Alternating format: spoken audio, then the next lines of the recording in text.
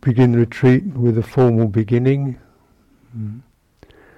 So these forms that we use, this is a form of inclusion and participation and commitment, and that we all come from different places, different directions, different bodies, different histories, and so on. And so just the important thing is to get the sense of inclusion. So everybody in it.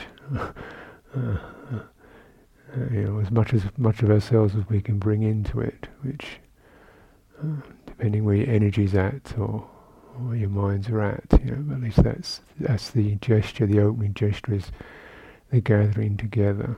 So we use a form to as our song, as our thing that we do in common. We're included in it, and so then there's the commitment, which is so that that creates a certain firmness to the boundary or the field that we're creating. It's a collective field of minds, of energies, of hearts, of skills, and obviously of difficulties. And so then we create a protective quality around that, so it's held free from intrusion, obstruction, ill will, distraction. Since we're contained within this, and so a form of a retreat. Generally, we even have like a geographical container, so there's room to walk around, but within a certain boundary. So we really understand the sense of the container is not a prison, but a sense of protection from distracting influences or things that are irrelevant at this time, or sometimes directly unwholesome. Naturally, the most important container that we generate is the container of virtue, of integrity, the moral precepts. So it's, of course, if we can really establish this, then wherever we go, we're within our moral field of integrity. And so these are the particular points that we can recognize. They're refraining from killing, stealing, lying. They're not that esoteric, and they're just points. But the whole quality of the of what these points illuminate, or just the triggering points within, is a field of integrity, conscience, and concern, which to others let me not have negative effects on the minds, the hearts, the bodies of other beings. Let me not intrude upon them, their sensitivities. So there's a sense of a restraint that's not so much a shutting each other off, but actually, sensitive and respectful of each other, and of course of other creatures. When we begin to cherish this quality of conscience and concern and respect, then that's something we also carry with us, which becomes kind of more strongly felt and feel confident in it, and we can see where we can lose it. This is where I feel strong and upright. So this sense of that's held with a commitment to that. Naturally, these are all heart fields. Conscience and concern, integrity. These are qualities qualities of heart. So not just words or laws, but they're heart qualities. And so if we really get the sense of that, the heart, we get that in the heart, it wakes up. This is not just kind of do this, do that, but hey, this is something that's going to, mean I'm going to live life free from regret and have confidence and not be distracted. This is a precious thing, and we protect it. So conscience and concern, sensitivity, Hiriotapa. It's called the guardians of the world, the two world guardians, Hiri and Ottappa, conscience and concern. They're one's own moral conscience and concern for, how one's affecting others. So, yeah. And along with this, in retreat situation, we also sort of commit to, turning off the phone. So, for example, we're very much contained in this location rather than in places outside where we get messages that take us out or get our minds working in other directions. And even refraining from conversation.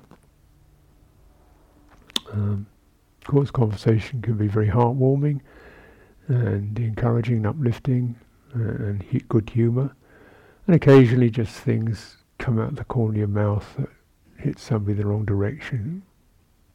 Didn't really mean that, it just slipped out, or wasn't the right time, or wasn't that funny for that person. And so on. So, because a lot of our language is just, it gets wired in. So we kind of don't really even know what we're really saying. And so this sense of refraining from conversation is not so much shutting everybody off, shutting everybody out, but actually, respect and not putting one's own energies or messages or signals into other people's minds, because they want to use the occasion to listen to their own conversation, conversations that may, we never had a chance to really listen to, things of regret or sadness or struggle or aspiration, or, we want to really hear those. And even things that we've never really heard in ourselves, because we've always been too noisy, too chatty, too, in one way or another. So in this quality of silence then is an offering we make to each other. We embrace each other with that sense of respect and the deep listening. And of course, when we are holding silence in the right way, then our sense of relationship with others has to be expressed in other ways. We can't just use words, so we have to use body language, we have to use cooperative movements, we have to just radiate it through our hearts and trust that other people will receive that. So every gesture that we make of, cooperation or please go ahead, or gestures like this, when we're silent, they actually have a very strong effect. Small things have a strong effect. Sensitivity increases, and just the sense of recognizing, somebody else does notice me and see me with regard, and they're not just chatting away, they're actually aware and responsive. So body language, and we will certainly in the retreat be, I will be offering some ways of sensing each other, relational experiences which will mostly be non-verbal, some verbal, a lot of them just partly verbal.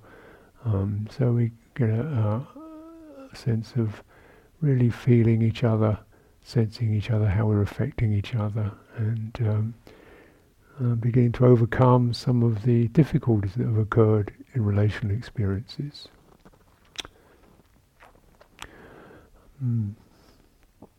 Now, so one of the fundamental qualities of what we call a monastic retreat, or I don't know to the extent to which other people do this, but is chanting.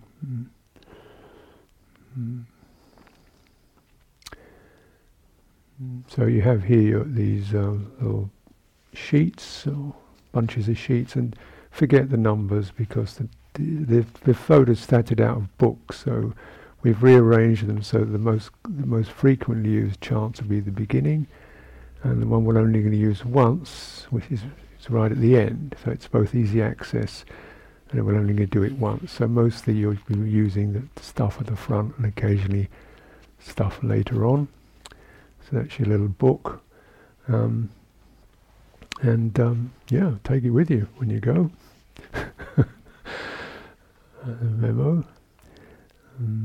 Naturally, it's if you don't, have you never chanted in Pali, the Buddhist, the language of the Theravada scriptures, there can be that kind of struggle with it, because the words look kind of weird, Once you get it, it doesn't take long to get it, because it's a very clear language. It's much easier than English, actually, because what's spelt, once you understand it, gives you an exact way of pronouncing it, whereas English is, what's written doesn't necessarily tell you what the sound is. What does GH sound like?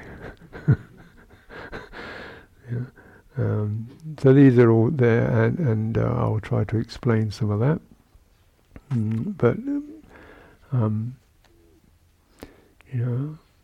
We'll have to use these sheets, but as much as you can, really, I recommend you learn through your ears and voice. Even if you don't get it quite right, just kind of bumble along, try to get for people who do know how to do it, kind of lift their voices, and other people just try to learn it as much from the sound as the written thing. And this is not just the tip in terms of chanting technique, it's actually pointing to a very fundamental quality. The difference between the written word and the spoken word, and that's quite significant, and it goes a long way, actually.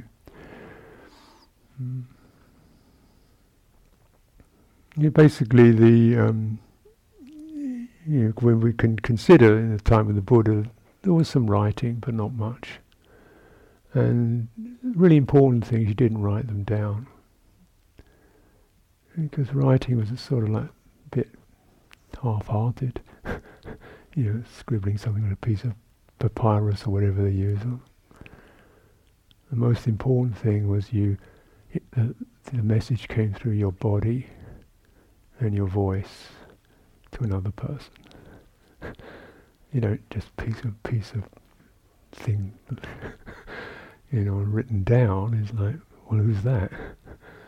But it's your body, your voice, with all its tones and qualities, presents itself, and the other person hears it, feels it, gets the face, gets the body language, gets the whole multi-dimensional thing. So everything, sacred stuff, never written down, not until 400 or 500 years after the time of the Buddha, they start actually writing this stuff down. Most of it's just you speak it, you chant it. You don't even speak it, because it's too sacred. To chant, you have to use your whole body. To speak, you just use, lips, tongue, bit of your throat. Chant, you only use your belly, your chest, your shoulders, your back. You're going to open, and then now you mean it.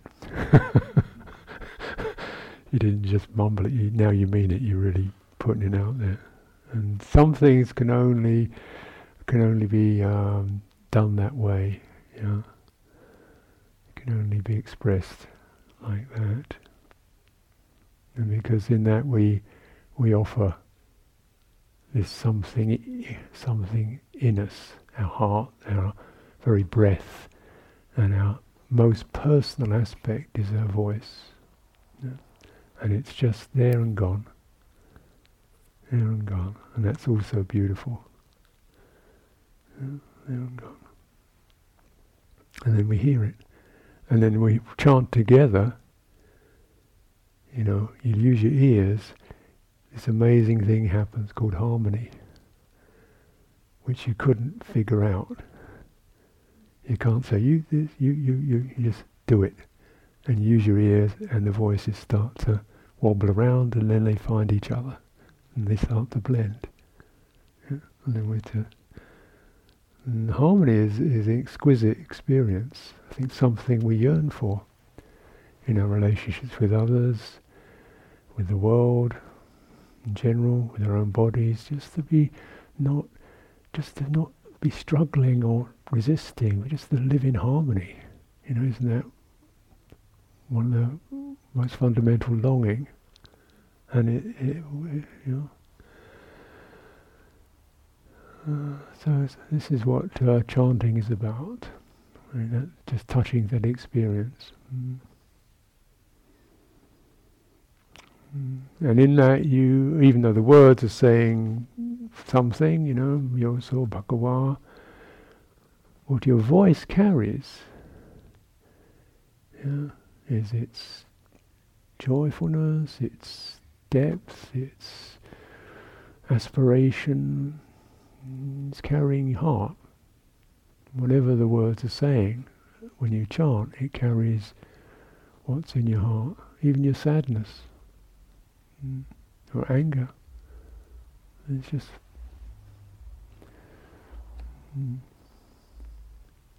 it's the most true thing we can do in a way.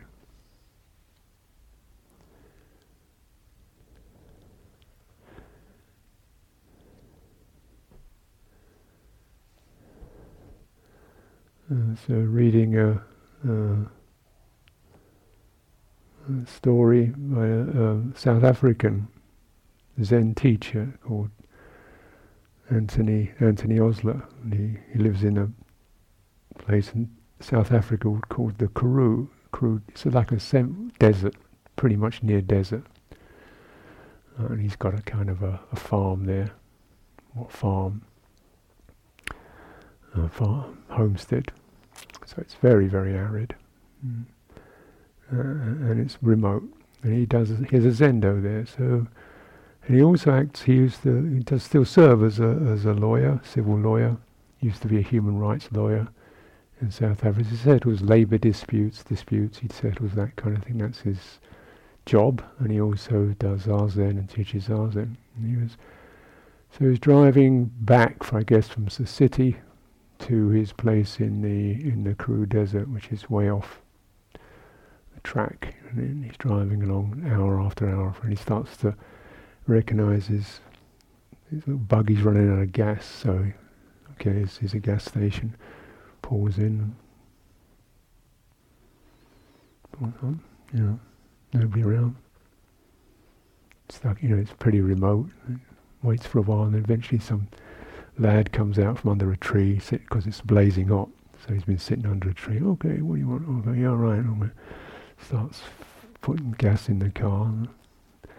They get to talking about this, that, and the other. Says, where are you going? I'm going home. Oh yeah, you look like you're going home. You've got it in your eyes. You've got that going home look. Yeah. They talk about this and that. And the guy says, and the lad says, oh yeah, this week's wages I'll be able to buy my little sister a dress because she's going to graduate at school, and I can use my wages to make sure she looks really good at the graduation ceremony. And Tony says, oh yeah, I've been to those. It's just so beautiful when you see all the families who've struggled and scrimped and saved and begged and loaned to get enough money to put their kids through school. And then when they get to this graduation, everybody's just singing and dancing because they're just so happy to have their kids graduate. And he says, yeah, my sister, she's going to be there. He says, yeah, and I got to wear the proper clothes. I got a good jacket, but I haven't got any proper pants yet. You need the black pants to look good. I haven't got those yet, but I go, wait. So Anthony goes to the back of his car. opens his boot, pulls out a pair of black pants, says, "Here." "Oh, okay." The lad says, "Just don't move. Stay there." Disappears. Comes back, he's got the black jacket, the black pants on, and he stands under the tree and he sings. And he sings the Italian aria, which he's learned, and that's his that's his gift, you know. That's rather you say, "Oh, thanks very much." "Oh, you shouldn't have." "Oh, well, I don't really want to," you know, the kind of embarrassed things that people can do. Is just and some things you can only do with singing, because it's just the heart opener. So with the chanting, really just to be conscious of those feelings of not getting it right, or my voice isn't very good, or you know, and what's this all mean? Just open up and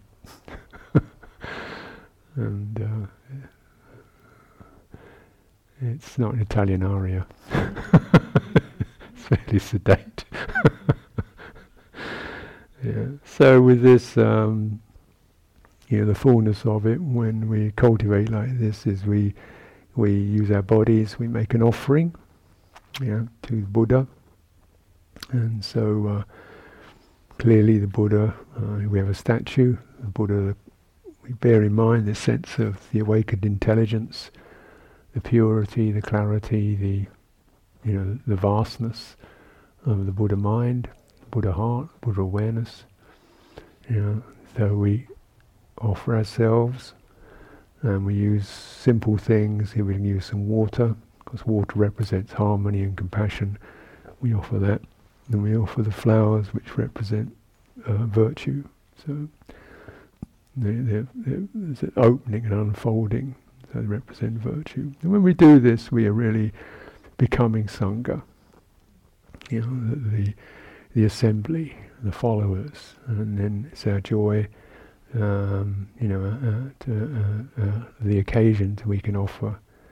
We offer our aspiration, the commitment, our endeavour, and in that gesture together, then we are becoming Sangha, and seeing ourselves, seeing each other as Sangha, those who aspire and commit and practice towards awakening.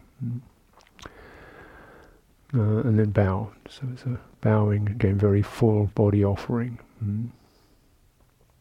So this is the little formal piece, and then we'll begin with the opening, which is the dedication of offerings, and take that down through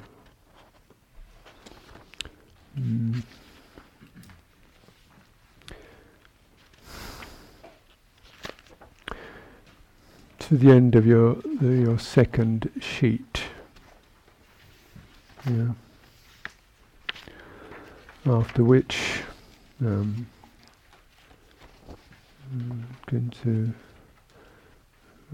Longshu is going to request the 3 refuges and the 8 precepts on behalf of the group, and then we'll go through that.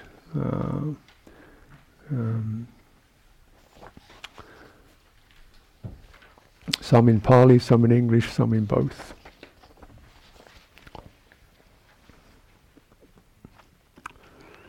So I think this evening we'll perhaps start on the easy way, using the English for the dedication of offerings. So it's a very full, and you bring whatever you're offering to the heart and then to the head. So it's both with heart and also with one's intelligence. And at that moment as you do that, you might very well bring forth a thought, such as, this is for my loved ones, or for the welfare of others, or may I realize awakening, or so you can crystallize a thought moment, an aspiration moment, as you bring the offering up. Does that point the occasion. This is to the Buddha. You make the offering.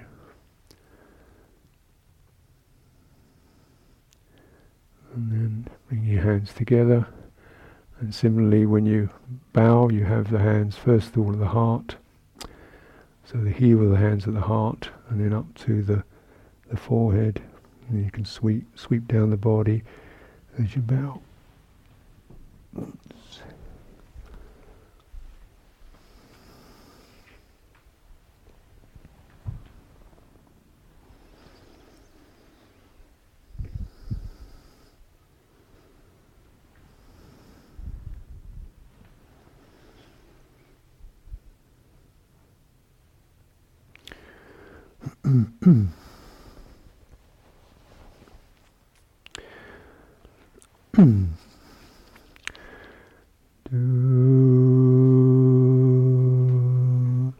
The Blessed One, the Lord who fully attained perfect enlightenment. So there's the interplay between the teacher and the disciples, so that the teacher doesn't impose. There's a request and a response to a request, and that's the way the teaching always should occur. That there's a invitation and then there's a response, rather than so we act relationally in this Dhamma.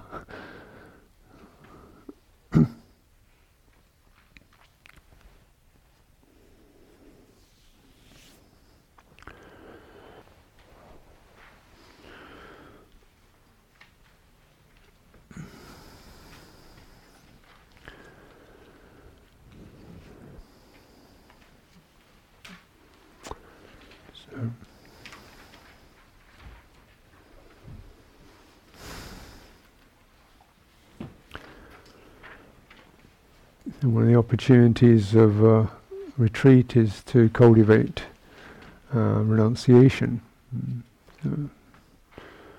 Renunciation, the aim of it is to make life simpler, and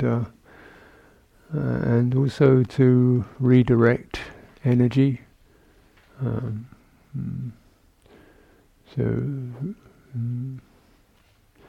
When we, as we open our eyes, we look around, we are definitely experiencing a world that appears in front of our senses, the visual world, the auditory world, tactile world. These phenomena arise, and there's a lot of activation that occurs around that. Push-pull, focusing, intentionality towards that sensory realm. And in that pleasure, pain can arise, and what we learn over time isn't always so good. That the messages of the sensory world, or what we receive from it, are subject to delusion and confusion, and definitely seduction and consumerism. Not the sensory world is what it is, but there's a particular program that's embedded in the citta that gets us very agitated one way or another about it. Passionate or worried or depressed. So it stirs. And in cultivation, there's a recognition of the mind, citta can kind of clear that push-pull system that's occurring within it, called tanha, craving or clinging, adopting the sensory world, so that the citta can clear that habit of getting involuntarily stirred and dragged and pushed and pulled by it. But this definitely takes quite a bit of training, practice and support. So in using a renunciation form, we're actually let's just put some boundaries in, and which will contain our energies, so and they're not kind of damaging or ascetic, but just restraining. So clearly things like restraining from internet, restraining the speech, restraining bodily action, and restraining is not a great popular notion. But it can occur because if we are cultivating, there's a certain deepening and warming of the heart that makes it possible. We begin to see, it's possible to feel rich and fulfilled in the heart and even in our own body. The body is steady and relaxed and comfortable. Then I don't really need to get my feel-good stuff out there. I've got it right here. And this is definitely a good advantage because it doesn't cost anything for a start. And it means the energies themselves are also there to be carefully collected and soothed and steadied, so we become stronger as well. Because energy is not ricocheting or getting ragged or going every which way. So it becomes more unified. There's a certain strength of energy and happiness that can occur. That means the citta gets bigger and richer than the sense world. So here we use these forms to train ourselves, to encourage ourselves during this retreat period, and then clearly, when the retreat period is over, then you follow what seems appropriate in terms of your own standards, but just knowing that you can. And you can switch things off and disconnect, and it can be a bit difficult at first, but there are good results from it. It gives you a certain confidence and strength and self-respect. So this is what we cultivate, and it's considered to be like an offering occasion. To renunciation makes you strong and sets you free. Otherwise we wouldn't be doing it.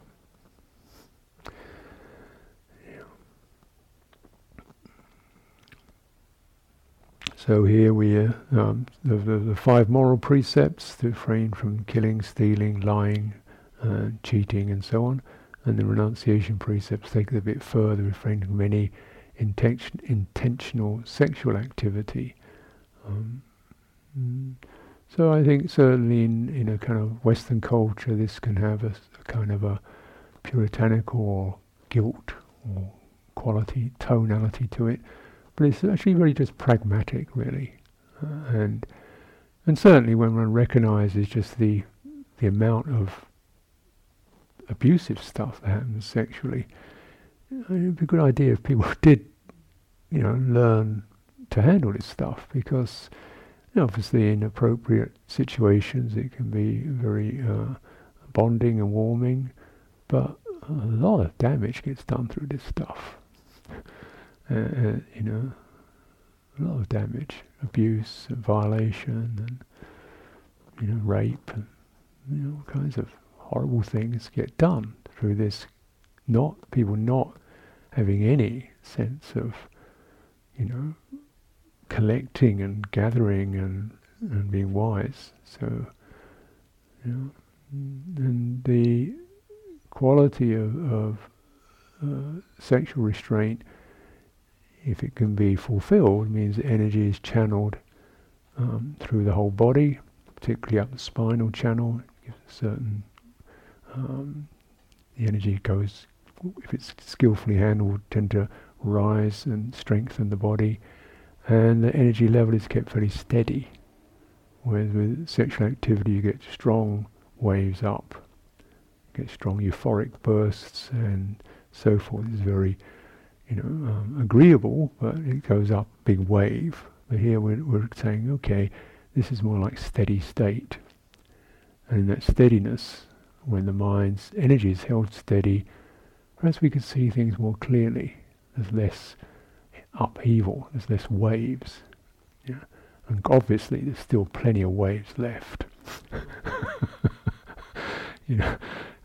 So we just think, okay, now we can see perhaps subtler things and learn how to rather appreciate the steadying energy, and not as a kind of shutting off energy or cramping it, but actually steadying it and smoothing it and grooming it. So we use the body as our laboratory or our place for spreading energy through the entire bodily form. Then it becomes a source of warming and happiness in the body, the whole body, and then you just can stay in steady state for a long period with that. This is the principle of samadhi, as a resource for practitioners. And you don't really, you don't get you don't have samadhi without renunciation, or without what renunciation does. It redirects energy and steadies it. So in the retreat we're picking up that theme, the way we move, the silences, the softness of the way we open and close doors, the sense of operating in a kind of orderly way so that things are kept smooth and steady, and and then chanting in a kind of steady way. So this becomes a kind of a reference point, energetically a reference point, that we then becomes much more an embodied sign. You can feel it. And then you can also notice when you're getting tight or rattled or tense or agitated or constricted or dull, and you think, hey, what's going on? And coming back into the body. So you've got something that you can begin to recognize the afflictive or defective energies that are running, often associated with difficult mind states such as doubt, worry, negativity, things of this nature, where we just feel very uncomfortable. So the more we can cultivate this steady energy, the more we've got something we can take our worry to and drop it into that. We can take our anxiety and drop it into that pool.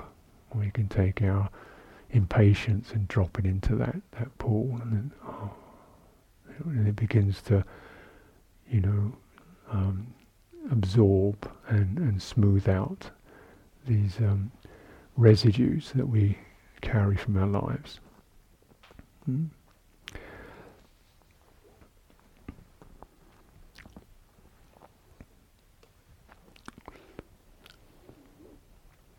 So we'll just practice together some do a little guided settling meditation.